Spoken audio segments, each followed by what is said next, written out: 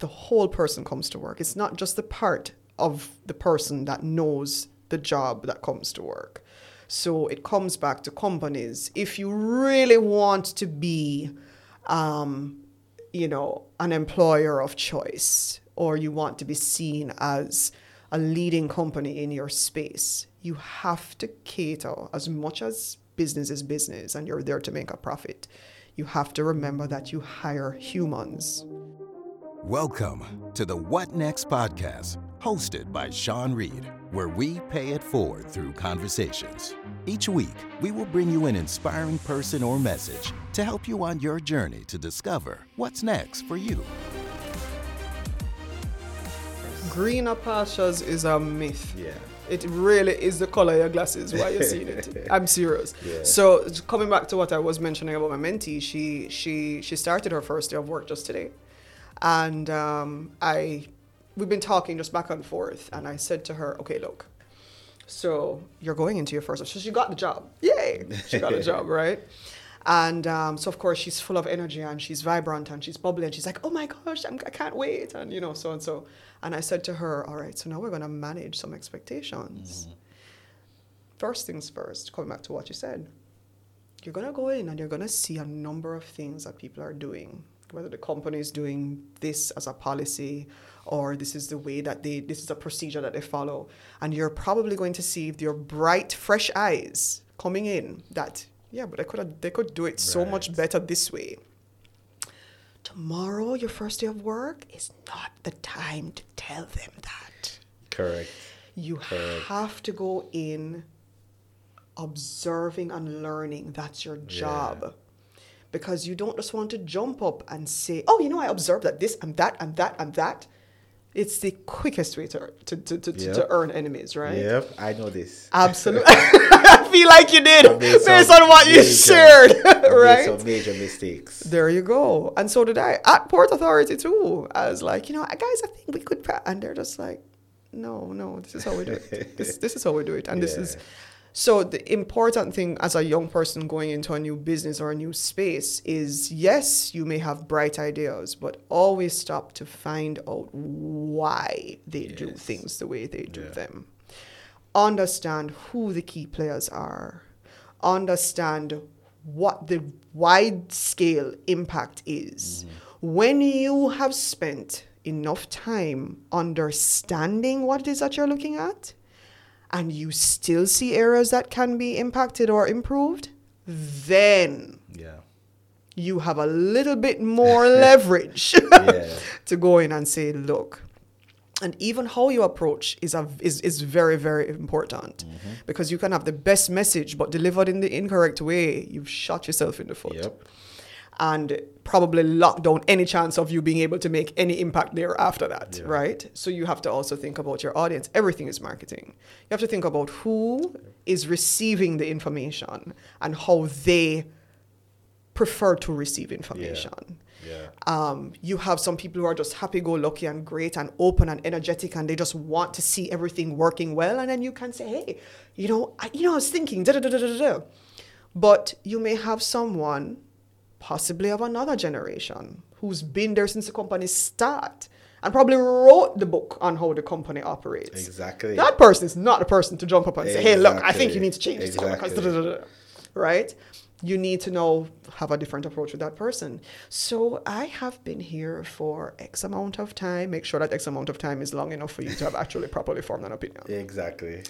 And I've noticed that X, Y, and Z happens. Can you share with me why we do it this way? So you invite the person to school you, to feel like they're in a position of authority, to share with you and to help you to learn. You've now opened a door. Allow them to speak. Listen. I said to her just last night, listen more than you speak. And not just tomorrow, for the next maybe month, right? Yeah. You see the things that need to be improved? Write your notes and keep them nearby.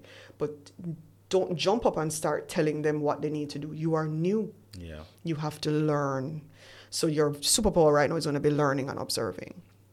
And then know when you've started the conversation with a more difficult or a less open personality, then you can say, okay, listen. So this is why. All right. So, would you be willing to consider? Mm-hmm. If the answer is no, you've put it out there. You never said. Right. But you don't push. Take it time, let it simmer. The person may come back to you and say, hey, I was thinking about what you said the other day. So there's a way to do it. Mm. So these are the gems, as we were throwing that word around earlier before we started the conversation, that I think could make a huge difference to some of our young people going into the job market and into the labor force now. And we're here to teach them from our mistakes. Yeah. Right? So I think it's a big deal. And as I think I mentioned to you when we were talking the other day, just thinking about how someone might present themselves coming into an interview.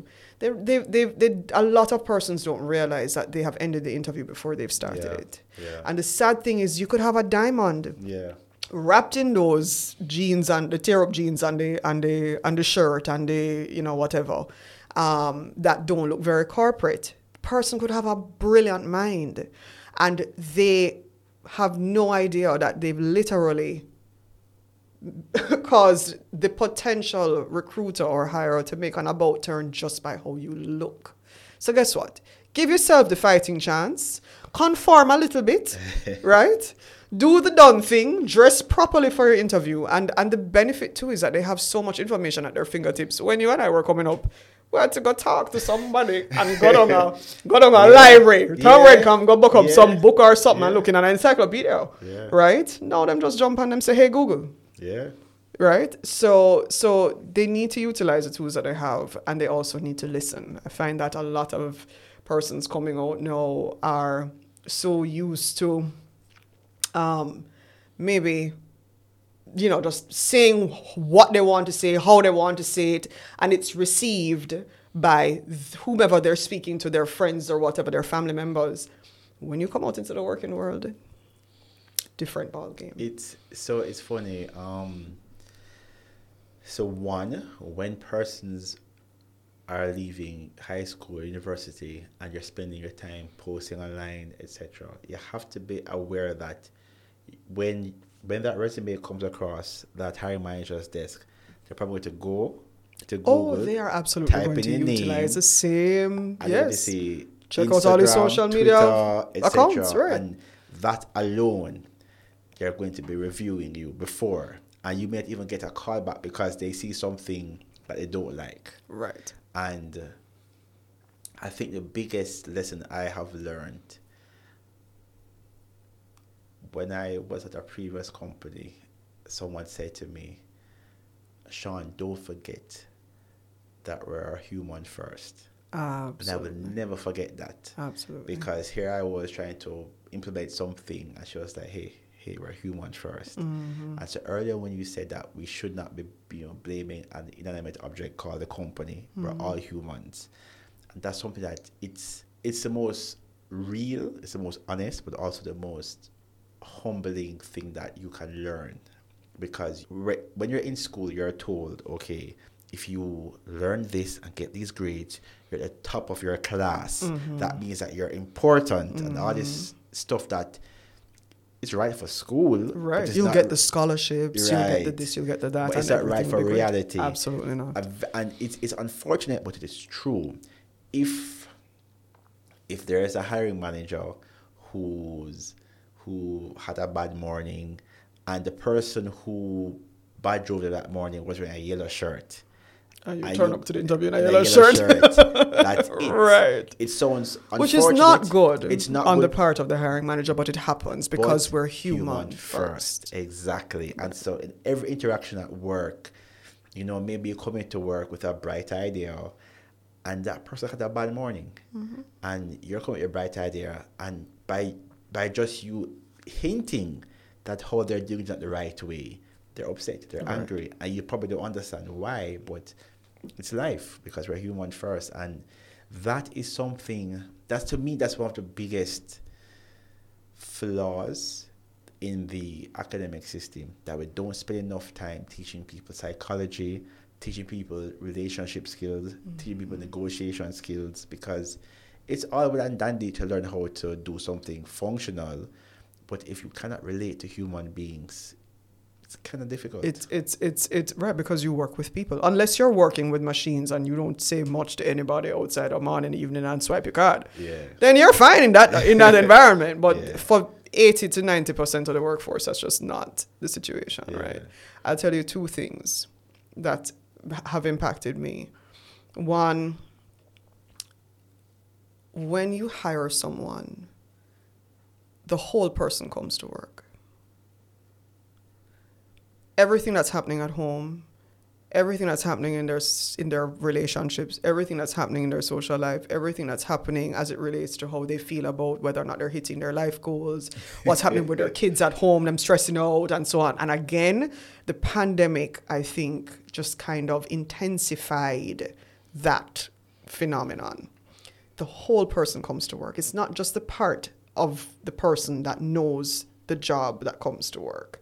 So it comes back to companies. If you really want to be, an employer of choice, or you want to be seen as a leading company in your space, you have to cater, as much as business is business and you're there to make a profit, you have to remember that you hire humans and that your entire company is made up of human beings, right?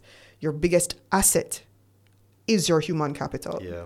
Your biggest cost is your human capital.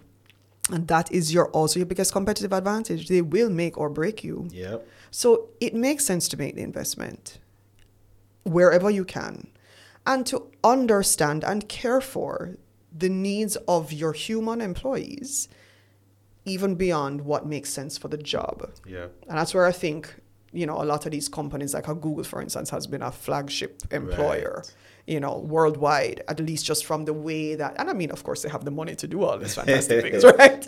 But that's one of the reasons why, because they do these totally out-of-the-box things, and companies will look on and say, oh, that's just fluff. No.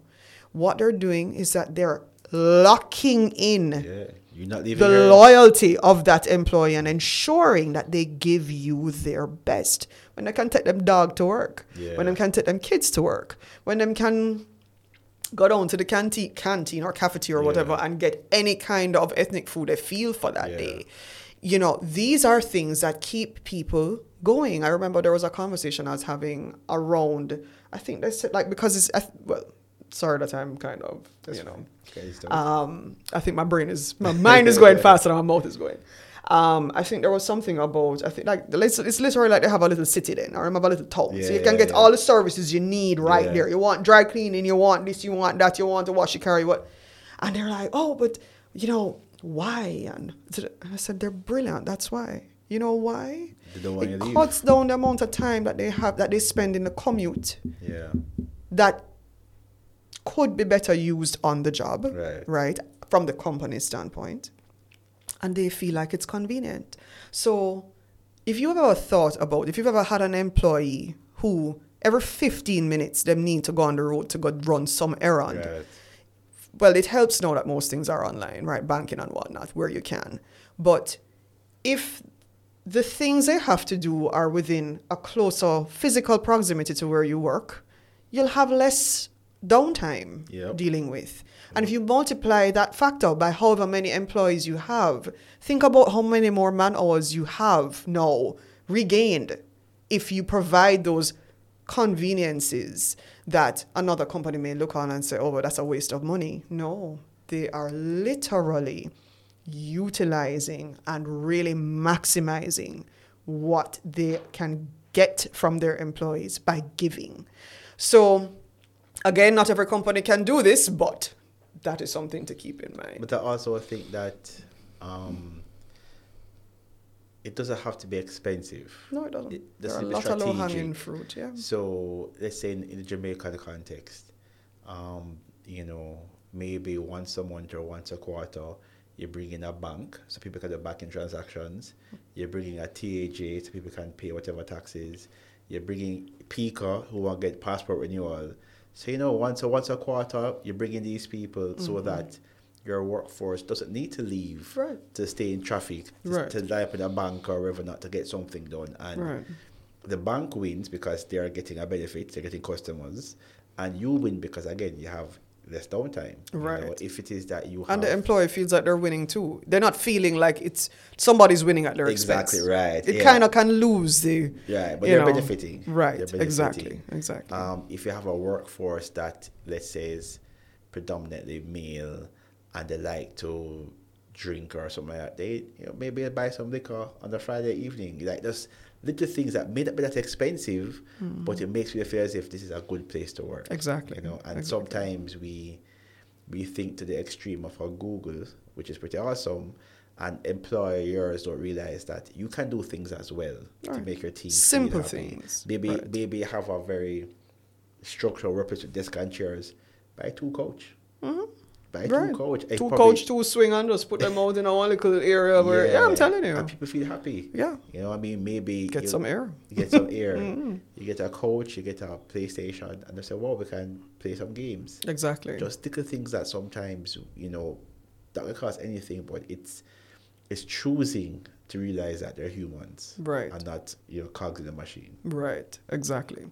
And the other thing that I was going to share with you was that, we spoke about, I think you said something about, forgive me, again, that old age thing is happening and my train of thought is going all over the place. But I remember the point that I was saying, and it was something that you said that triggered the thought. When I was in corporate, one of the things that I was most involved in was talent development. And particularly, we did, where I was, we were responsible for the executive succession plan for the group. And one of the biggest lessons I learned from that exercise was that just because someone is great at what they do in a particular space, in a particular discipline, does not necessarily equate to them being a good leader. And I think it had to do with, you talking about leader. I think there's something you said. Okay. Forgive me. Again, I'm old, right?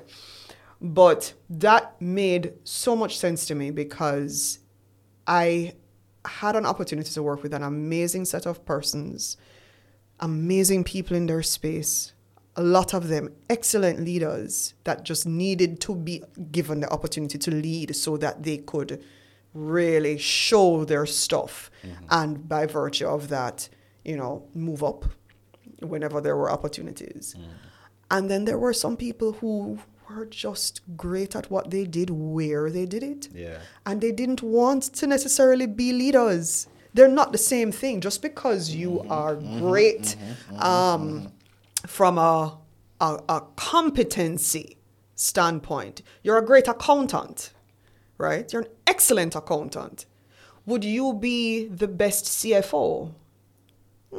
Maybe not. So that is something so from the HR perspective, so I don't know if it's being addressed like in HR school or something. HR school, yeah. But I've seen it multiple times over. In my discipline, IT, I know where I'm now with engineers, right? Where somebody's great programmer in IT, he comes in junior programmer, senior programmer. What's next? Manager. Right. And you have some people who run down the manager position because it comes with more money. Right. So they're running it down. But when they get it and you ask them to do, in quotes, management tasks, they don't care about it. They don't want to do it. Right. Have meetings with your staff. Why? Talk to your staff. Why? Right. And so what ends up happening is that, as you said, you promote people because they've been there for 10 years. They need some more money. Right. And based on and that it is also an indication that the company thinks that you are doing well and that you have you have the capacity to do more. Right. But the org structure doesn't have a space for somebody who just wants to be technical and not manage people. Exactly. And so you have the other people who are like, I don't want that job. And I remember I used to be like, yo, what's wrong with you? This is a good opportunity. Right. And I believe, no, I realize that they recognize what they don't want to do. Right. They don't want to have weekly staff meetings. They don't want to do appraisals. Right. They don't want to help you when your head is hurting you. Right. If you come to work sick they don't care. That's not their thing. Right. They do good technical work. Right. And so I don't know if in HR world, right, if that's being addressed, because I see it as a huge problem everywhere I've gone. I think people, both in companies and as employees, they misunderstand what the role of a manager or a leader, and they're really two different things, by the way. A manager is still more technical, more about ensuring that processes and procedures are followed, that, that the goals that we have set are reached. A great leader does not have to be technically sound in the area that they've been chosen to lead. Because technically, pun intended or no pun intended, you already have technically sound people in that team. That's the expectation. Your job is no longer about your technical capacity in that space. It is more about your ability to manage and lead human beings, to get the best out of those human beings who should, by the way, either be technically sound or on their way to becoming technically sound. There are several big businesses in Jamaica who the heads of those companies did engineering, but they may be leading multinational corporations in that are, that do several things, participate in several industries, banking, investments, this, that, and the other. You don't need to be a master marketer to manage and get the best out of a high-performing team of marketers, if you see what I'm saying. Yeah, it helps, but it's not an absolute requirement. And I think that has been the mistake of many companies. And I think during the break we were kind of sharing with each other. One of the saddest things I've seen, and it really has to do with how we define capacity to lead.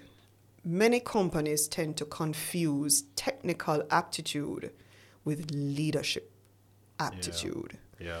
And so oftentimes what happens, particularly when you're looking at, for instance, succession planning, I had the opportunity to, I think I had shared earlier, to be part of the executive succession planning process for my company, and right across the group. And I met some amazing leaders, and I met some amazing talents in terms of people who were amazing, who were top of their class in terms of marketing, finance, HR, you name it, right? But there were also a set of persons who were excellent technical employees. They knew their jobs at the back of their hands. They were extremely valuable to the company. The company is built on those people, right? Operating at the highest possible level. But then because it is also, most companies want to say that they're promoting from within. So where are you going to promote from? Yeah. The set of technical people. But does it mean, though, that because John Brown is technically astute and he's excellent, he's an excellent marketer, that he's also going to be an excellent chief marketing officer? He could be. He could not be. John Brown may be very happy doing what he knows is his area. He is an excellent marketer. He goes out there, he gets the business. He's fantastic at what he does. The difference when say to John Brown, you're doing fantastic. We want to promote you to head of marketing. John Brown's job essentially ceases to be that technical area that he's so comfortable with and knows at the back of his hand. And now it becomes John Brown, the people manager, the people leader, the unlocker of high potential, the unlocker of high performance. John Brown is going to use very little of his marketing skills in that job because it's no longer his job. Yeah. A lot of times too, companies say, oh, we want to push John Brown forward because he's fantastic at what he does. But John Brown is not a great leader. You push John Brown forward. John Brown accepts it because it's more money, as we said. Of course. It's a higher level job. It's more opportunities. But John Brown quickly realizes that he's no longer in his comfort zone. John Brown realizes that he may or may not have the desire to lead the team. He was very happy doing what he was doing as that member of the team. Yeah. And that was his legitimate space. And he was doing fine doing that. And now you've said to John Brown, lead this team, take us forward, and so on. And you've now dropped a whole other whole other portfolio on poor John Brown. No, John Brown does not have the personality for it. John Brown does not have the desire to do it. John Brown now becomes very frustrated. And you know what you've now done with John Brown's previously high potential team and high performing team? You're now frustrating everybody because John Brown is now at the top of the stream. Yeah. And he's not a good leader. So it's now cascading. And everybody's feeling it. And then now we now turn around and say to John Brown, you know, you're doing very poorly at this job. We're sorry, we're going to have to let you go because you're just not working out. Yeah. That is the company doing John Brown a serious disservice. Do companies genuinely have the bandwidth to take on all of that responsibility? They should. That's why it's an HR team, so they should. And there are leaders. Keep saying we're business partners, right? Right. Mm-hmm. But you know, at the end of the day, the company is worrying about profit or worrying about these functional things, getting a product or a service out there. That's priority.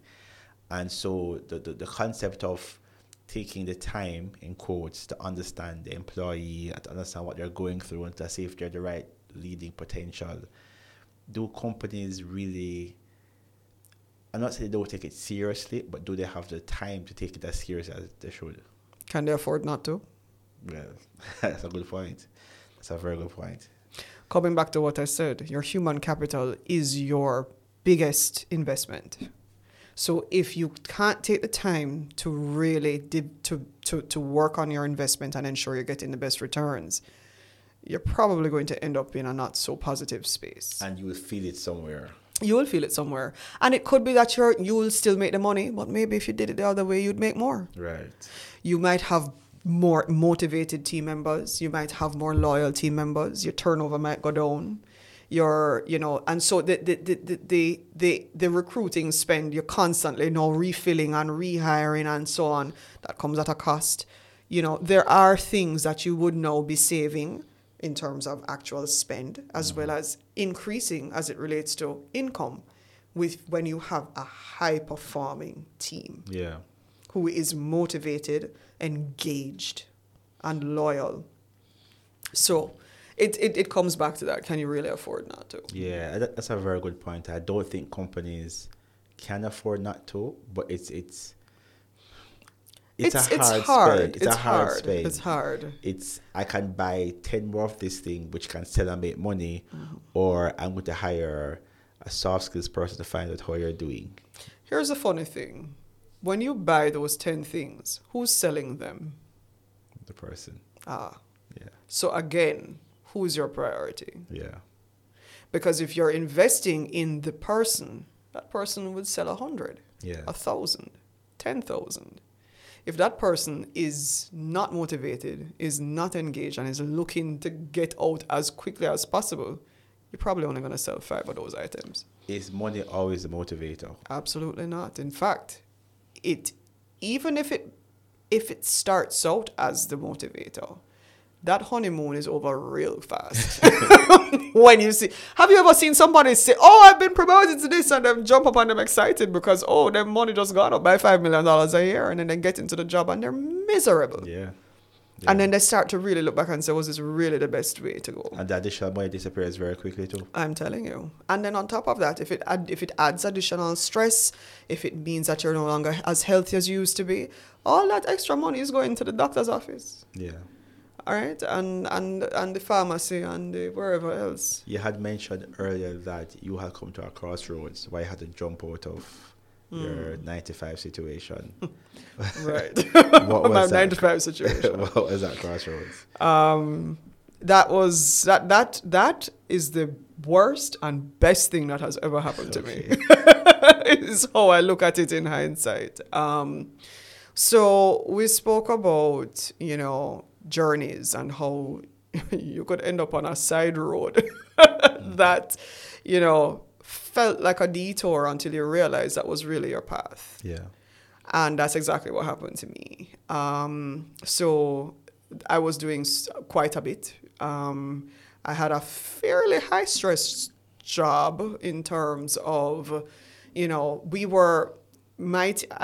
I said, I was in HR, and we had a number of projects that were being done almost concurrently. Hats off to them, because Grace, I still say we because I still feel like I'm a part of the company. And I still have a lot of great relationships there. It was one of the best things that they gifted to me. My knowledge and expertise in a number of very varied areas, and the relationships that I built while there that I still have today. And so we're running a lot of projects. We were setting up a new department. We were changing processes. We were doing a whole lot all at once. And in addition to that, it was just before we underwent a serious restructuring, a fairly widespread, restructuring exercise across the group, not just in Jamaica, but across the world, wherever they were, operating. And in addition to that, I was running a project team. I was on a management development program. I mean, I was exactly where traditionally I wanted to be, or where I could have said, if I was to ever think of where's the best place for me to be at my age right now in this company, I was there. Yeah. And it came with quite a bit of work, and I had just had my second little one, and so there's just a lot going on. As I mentioned too, I was doing my photography, so I was at work morning till night, because it wasn't a walk in the park kind of job. Right. You left there late evenings. Right. Your best time was downtime when the phone stopped ringing and the emails stopped coming in. You were able to really sit and settle and get the real work done. And so I would be leaving there late in the evenings, 8 o'clock, 9 o'clock. When people start talking about 4:30 and 5 o'clock ready to go home, I was like, yeah, man, ready, second shift, we're going. But that had its downside. It meant that I was going home to my babies at 9 o'clock, 10 o'clock, 8 o'clock, 7:30. I was catching them just before they went to bed. I was begging my husband to keep them up so I could see them before they went to bed. And then there was it was a lot. I think I just said that it was a lot. And January 2018, my brother they were going to christen, he and his wife, they were living in Trinidad, still are. And they had their first baby, my niece. And she was to be christened on the 21st, one of them, of January. So to add to my stress, I was now looking at traveling with children for the first time. And I had a number of different things going on that week. It was just I was fretting about that week, weeks before I got to that week. And I just said, you know what, I just need to get to Trinidad. And then I'll be on vacation and it'll be okay. And I got to Trinidad. I survived the week. And I was just like, okay, I'm on vacation. And the following morning, when we were now getting ready, the christening was on a Saturday morning, I was getting ready to go, and I picked up my camera bag. And as I picked up my camera bag to go through the door, my chest just locked. And I was like, oh, this is an asthma attack. I don't have an inhaler. I have not had an asthma attack in years. Like, really, is this what is going to happen right now, right here, all the way in foreign? Like, why? And what was different about that asthma attack was that it came with a whole bout of cold sweat. And I was like, that's not normal. And then weakness. I had to literally draw myself down the stairs to tell my family that, look, I'm not feeling so hot. But again, in my head, I'm having an asthma attack. Yeah. But in true Kerri fashion, I'm like, look, we got to be at that christening. Let's go. We can figure this out after. And I got to the church and took some photos and passed out.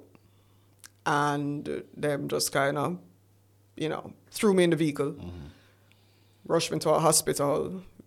Trinidad and Jamaica are very similar in that you'd hear about the public hospital and the first thing somebody would say is, no, you do not want to go there. Because, you're going to wait forever. And if it's a life and death situation, we really don't want to take that chance. So they sent me to a little boutique hospital that was near to the church that the christening was happening.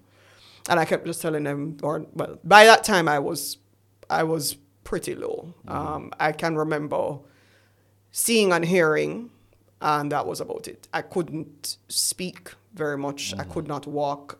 So they had to wheel me out. It was very dramatic and very weird for me because I'm not used to, these are things you see in like ER or something. This is like movie stuff. And I just felt like a fly on the wall, just kind of watching everything happening. Yeah. And long story short, they gave me Ventolin, which was supposed to fix the asthma issue. And it made it worse. And then they realized this is not asthma. Something else is going on. And by the grace of God, I tell you, because it is not a public hospital, it just so happened that there was a cardiologist who was visiting a patient that he had there that day. That cardiologist only comes in on, like you'd say, like a Thursday. And that day was a Saturday. And so they ran for him. And he came and he's like, what is this? And usually a heart rate, your regular heart rate on a normal day, if you're not exercising and all of that, should be like in there, like 70s, 80s, maybe like low 90s. Mine was 186. Wow. And climbing. And little did we know it was because of the Ventolin, or rather, it was an episode I was having, but the Ventolin just made it worse. Right. And so, again, by the time we went through several permutations of medications and procedures that didn't work, I was just kind of on the bed saying, look guys, we need to figure this out because I'm not feeling very good right now. And they found the right medication, thank God. And I didn't really think too seriously of it until I looked at my mom. I'll always say that was what made me realize how serious the situation was, because she looked at me as if, oh my goodness, my child is dying. Yeah. And that kind of shook me a bit. Thankfully, they were able to identify what the problem was. And they started, with that new medication. I am a girl who's afraid of injections. Okay. Like, I cannot explain to you how afraid. And when they said they had to inject me, I was like, sit here, come. Ready. Come, we can't keep this up. This is not working. And so that was when I was diagnosed with a heart condition called supraventricular tachycardia. And a lot of people have it and don't know they have it. Okay. For you to be able to be diagnosed with it, which was a blessing for me that I was in a hospital having what was a very bad episode, which is not the norm. Many people have it and you feel a little palpitation and it goes. Okay. I was having a proper heart failure, issue. And that was when I was diagnosed with that. And, my Trini friends are extremely laid back. I mean, when I spoke to the doctor and I was like, so doc, they gave me the medication. It helped. My chest opened up. I was able to breathe. And I was like, all right, good. I'm ready to go. This is great. And they're like, no, you're not going anywhere. Where are you going? You're going to the room and you're going to stay there. You have to be on observation. And, when I asked the doctor, I was like, so how long could I have lived, like this? And he was like, you could have lived another week. And I was like, you sure? Because I didn't feel like I could have lived another week. Anyway, he treated me, gave me medication, and I found my project manager, Aaron, who had worked with at GK, his father-in-law is a cardiologist. Okay. And so he's just like, look, oh my gosh, woman, I send you off for like a few days and you die or you almost die. What is wrong with you? And he put me on to his dad-in-law, who then became my cardiologist. And when I showed him my ECGs, he was like, what is this? It looked like a child scribbling something on a piece of paper. It was very bad. Yeah. And so the bottom line was, I still had not spoken to him. We were trying to figure out what the trigger was. The trigger was stress. Mm-hmm. I didn't know that until weeks later, after hundreds of episodes, literally wearing a monitor that would say, I wore a Holter monitor for 2 days as a test to see, okay, how many times does this happen to you? And in my head, I was like, I'm a realist.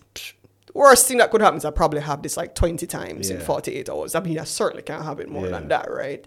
And the response came back from the doctor. You had 140 episodes in 48 hours. And I said, okay, that's a lot more than I expected. A lot more. And he was just like, so tell me, when I finally started telling him about what was going on at work and so on, he's just like, oh, no, I understand. Because I couldn't understand. It's like, look, you are en route for permanent heart failure. Mm-hmm. I said to him, okay, level with me.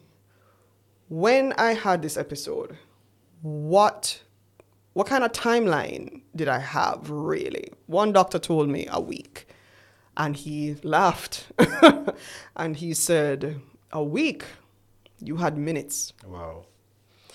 And he said, what was happening to you and why you were feeling the way you did is because your heart stopped pumping oxygenated blood through your body.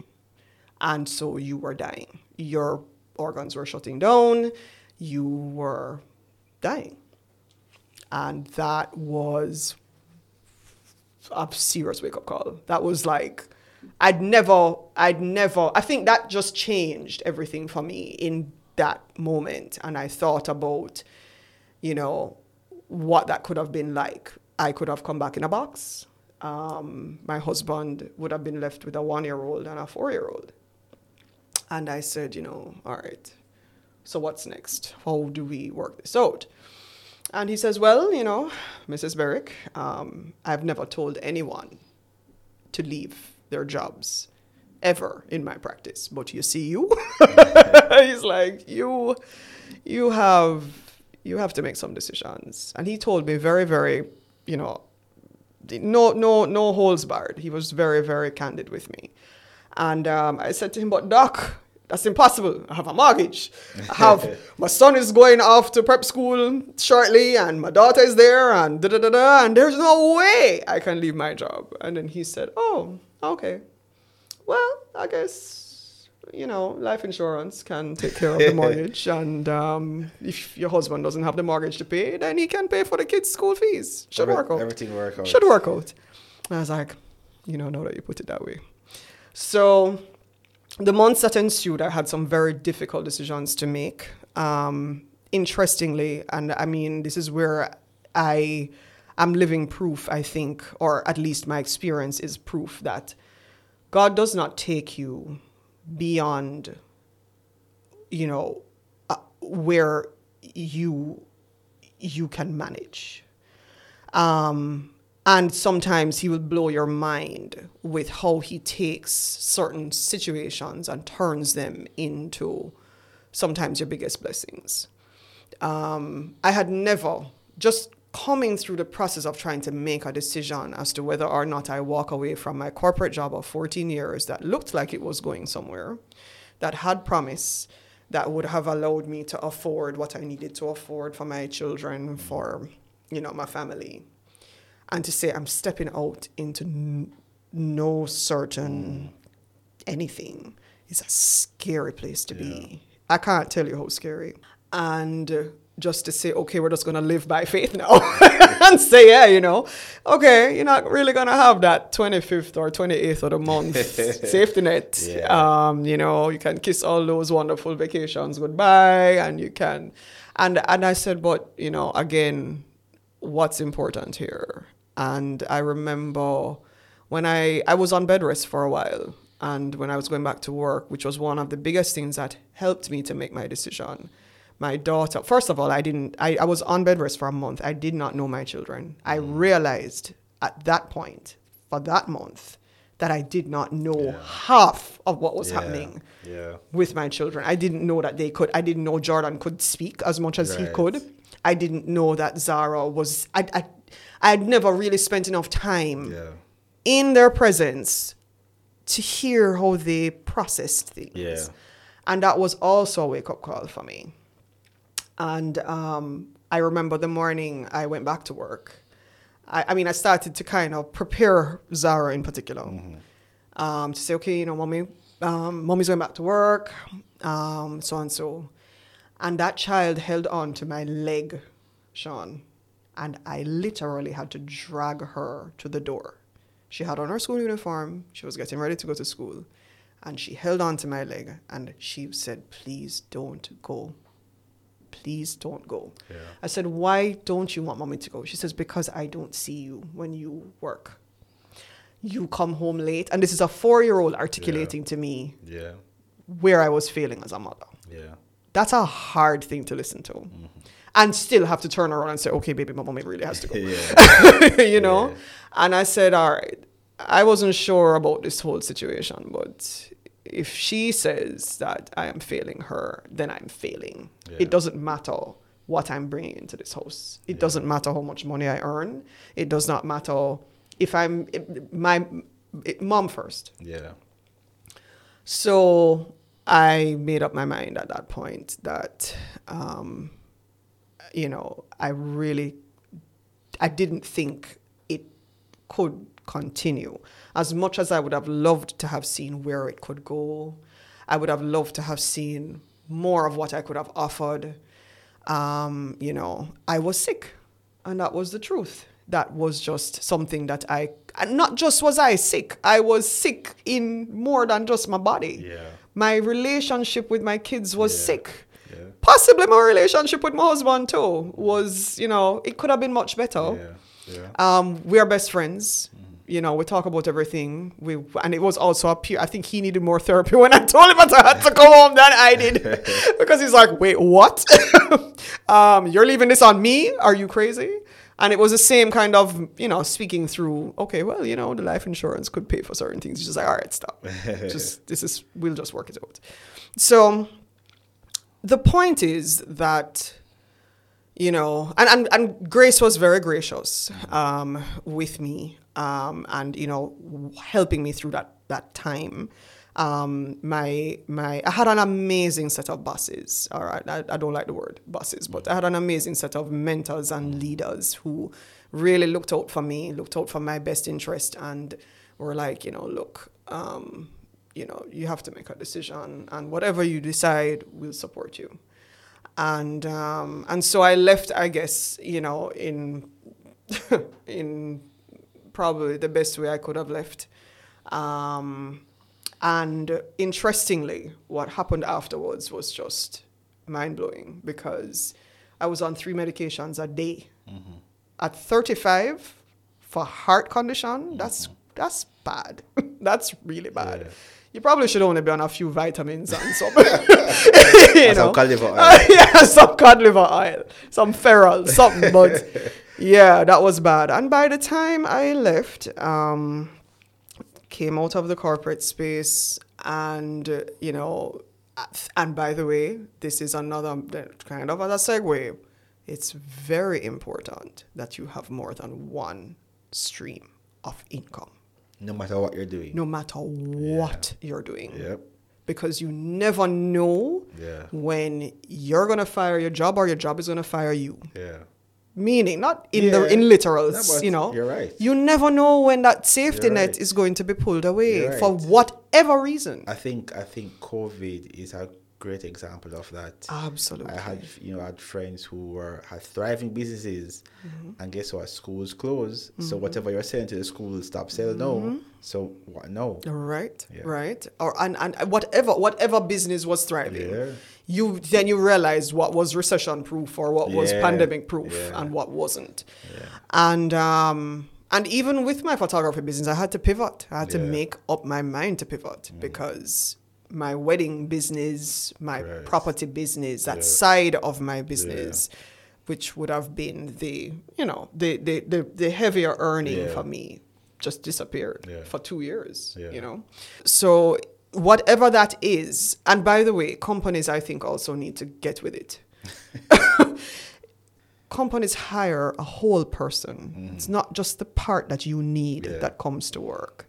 So you also have to be ready and willing to support the whole person. I think for some companies, the pandemic has brought that out. Absolutely. Because before, you were just Sean Reed who showed up every day 9 to 5. Now you're Sean Reed who's on a Zoom call and you say doing homework with his daughter, whatever the case is. You realize that's Sean Reed the human. That's Sean Reed the father, Sean Reed the husband, Sean Reed the breadwinner, Sean Reed the whatever else. Yeah. And I'm happy for that. And again, there's always a blessing in it. Yeah. And so I think companies, it's an archaic way of thinking that your employees are only going to be loyal to you and nothing else. That every breathing, waking moment is supposed to be spent doing your work. That's just not. And plus, we're Jamaican, for crying out loud. Everybody have 3 jobs. And then when you go foreign, a 5.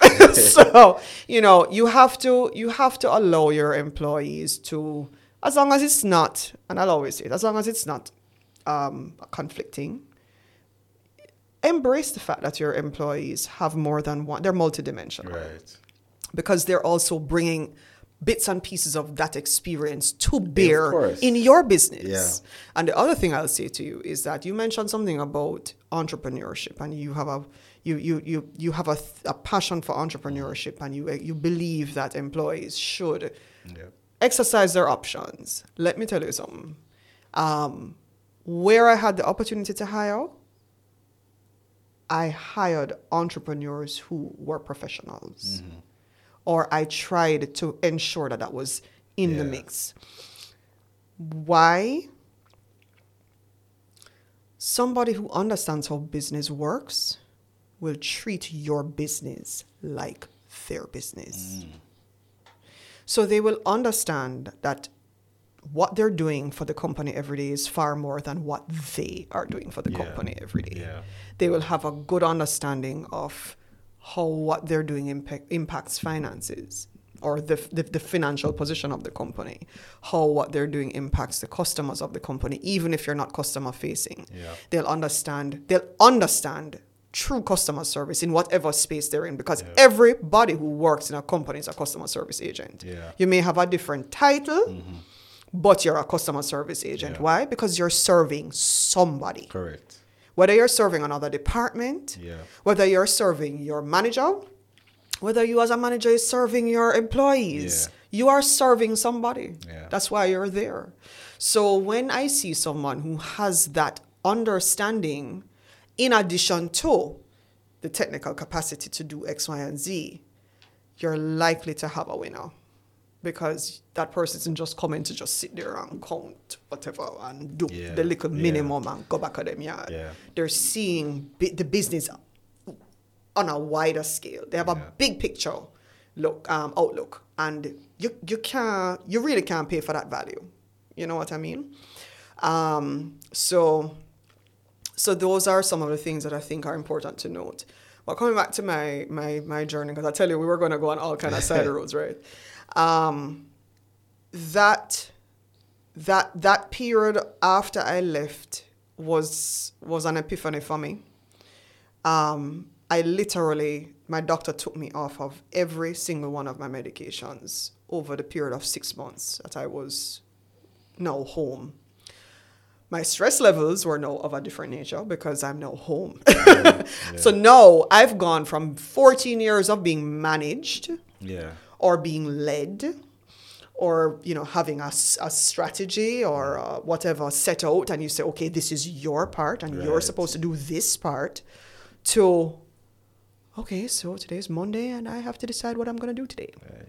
And I have to decide how I'm going to do it. And I have to ensure that whatever I do today, tomorrow, and the following day will allow me to pay this, that, and the other next week. And, oh, yes, I have this to pay and I have that to pay and I have this to, and then that. And now my whole financial structure of management, and I'm not the finance person in my household, my husband is. I'm now no longer planning for the 28th of every month. I'm now planning for the 5th, the 10th, the 15th, the whatever. And to ensure that whatever has to happen between now and then, whether you have a clear idea of how you're going to earn it or not, you better figure it out. Yeah. Because now your family is dependent on you being very resourceful. And if that is if you have a family. Even if you don't have a family and you're a single person, you're wholly and solely dependent on yourself. To ensure that you're doing whatever needs to happen to earn. And sometimes that had nothing to do with me physically earning anything. It had to do with me managing what I had. It had to do with me encouraging my husband or managing what he got. And to say, okay, we're not going to do this month. We're not going to do that because we have this to pay. We have school fees to pay. We have da-da-da-da-da. So I guess I have several different things that could be applied to people at different points in their lives or in their career journey or whatever it is. The entrepreneur, the person who's looking to step out of their 9-to-5 to move into a purely, I work for myself type situation. I would say, to that person, and anybody who has an interest in more than one thing, who wants to do more than one thing, who is a creative and a corporate animal like myself or whatever else it is. One of the lessons that I learned coming up is that there's absolutely nothing wrong with being both. There's nothing wrong with being both because there are benefits to both that you can find the most amazing way to put it together for your purposes. You can learn the lessons from your corporate space that you can apply to your own business. So it doesn't have to be one or the other, as long as you have the capacity to manage both. That's one. Two, it's best if you start out first in a safe space. And when I say a safe space, meaning one that you have a steady income. You don't have to worry about what happens if this falls out. And double while you have it. Double while you can. Because guess what? For most people, you have 2 days a week that you really don't owe to anybody. That is a time that you should be capitalizing on building your passions, your passion projects, building that future business, doing your business plans, starting to network, testing the waters, offering the service on a small scale to your friends and your family to see how is this for me? How can I differentiate myself in this market? Your weekends are yours. And a lot of people are so tired at the end of a work week and they're just like, oh, thank God, Netflix time. But it all depends on where your headspace is. If you're really serious about building towards that future self, that future business, that future empire, because a lot of people know who they are. They are a tycoon sitting at a call center desk waiting for life to start. There's so much you can be doing, but you have to have the vision, the drive, and the stick-to-itiveness if you're going to make something of it. Nothing comes easy now. Well, few things come easy now. And I paused because I look at all of these YouTube millionaires that my children watch. Not to say that it came easy, but it certainly didn't come as hard as 30 years of working at a company, building yourself up through the ranks. So, the point is that if you're really serious about it, you'll make it happen. And you can absolutely do more than one thing. Okay, so you have done 1,000 different jobs, 1,000 different income streams. Right? I wish. Right? What's next for you? Oh gosh, I ask myself that question every day. And I say I ask myself that question every day because my path isn't as clearly charted anymore. And that can be a good thing And that can be a very scary thing. Because I'm like, okay, back when I was in corporate, I saw a very clear path. Yeah, you're going to be this, and then you're going to be that, and then you're going to be, because that's the natural progression of, the corporate condition. You're supposed to be promoted and grow, and at some point either end up to be, in my case, either a chief human resources officer or some other, senior position. With this, it's such a wide open thing that I can technically do anything I want to do. And that's scary because do I know enough to make the right choice, to follow the right path from here? Do I just go with it the way I've been going with it, putting myself in different spaces to learn new things and hopefully figure it out on the way? Or do I sit down and have a strategic management meeting with myself and say, all right, Kerri, look here now. This is where you need to get to. This is how you're going to do it. How are you, I think this is where that same thing that you spoke about, the philanthropy, comes in, where at this point, I'm no longer as focused on where to go next for my growth. It's more a matter of what to do next for someone else's growth. I think at this point, I'm now more vested in creating a legacy for my children, for my family. I've always joked about it. I'm so morbid, it's bad.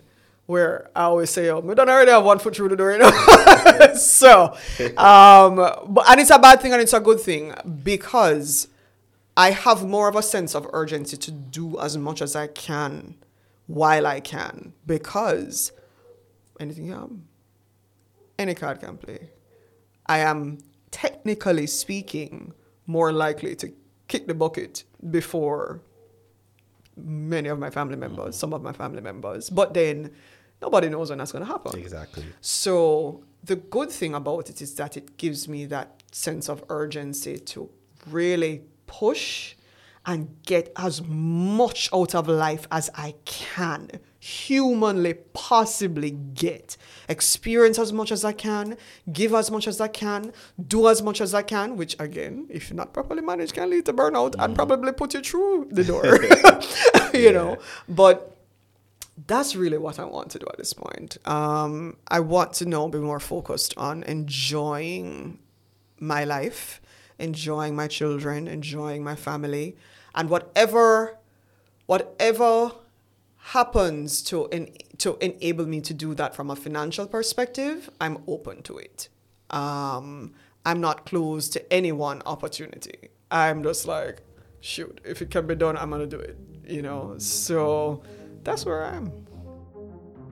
Thank you so much for listening to this conversation. If you enjoyed it and you want to dive into a similar What Next episode, check out the links in the podcast description or head to thewhatnextpodcast.com. And remember, make it your mission to make somebody else's day better.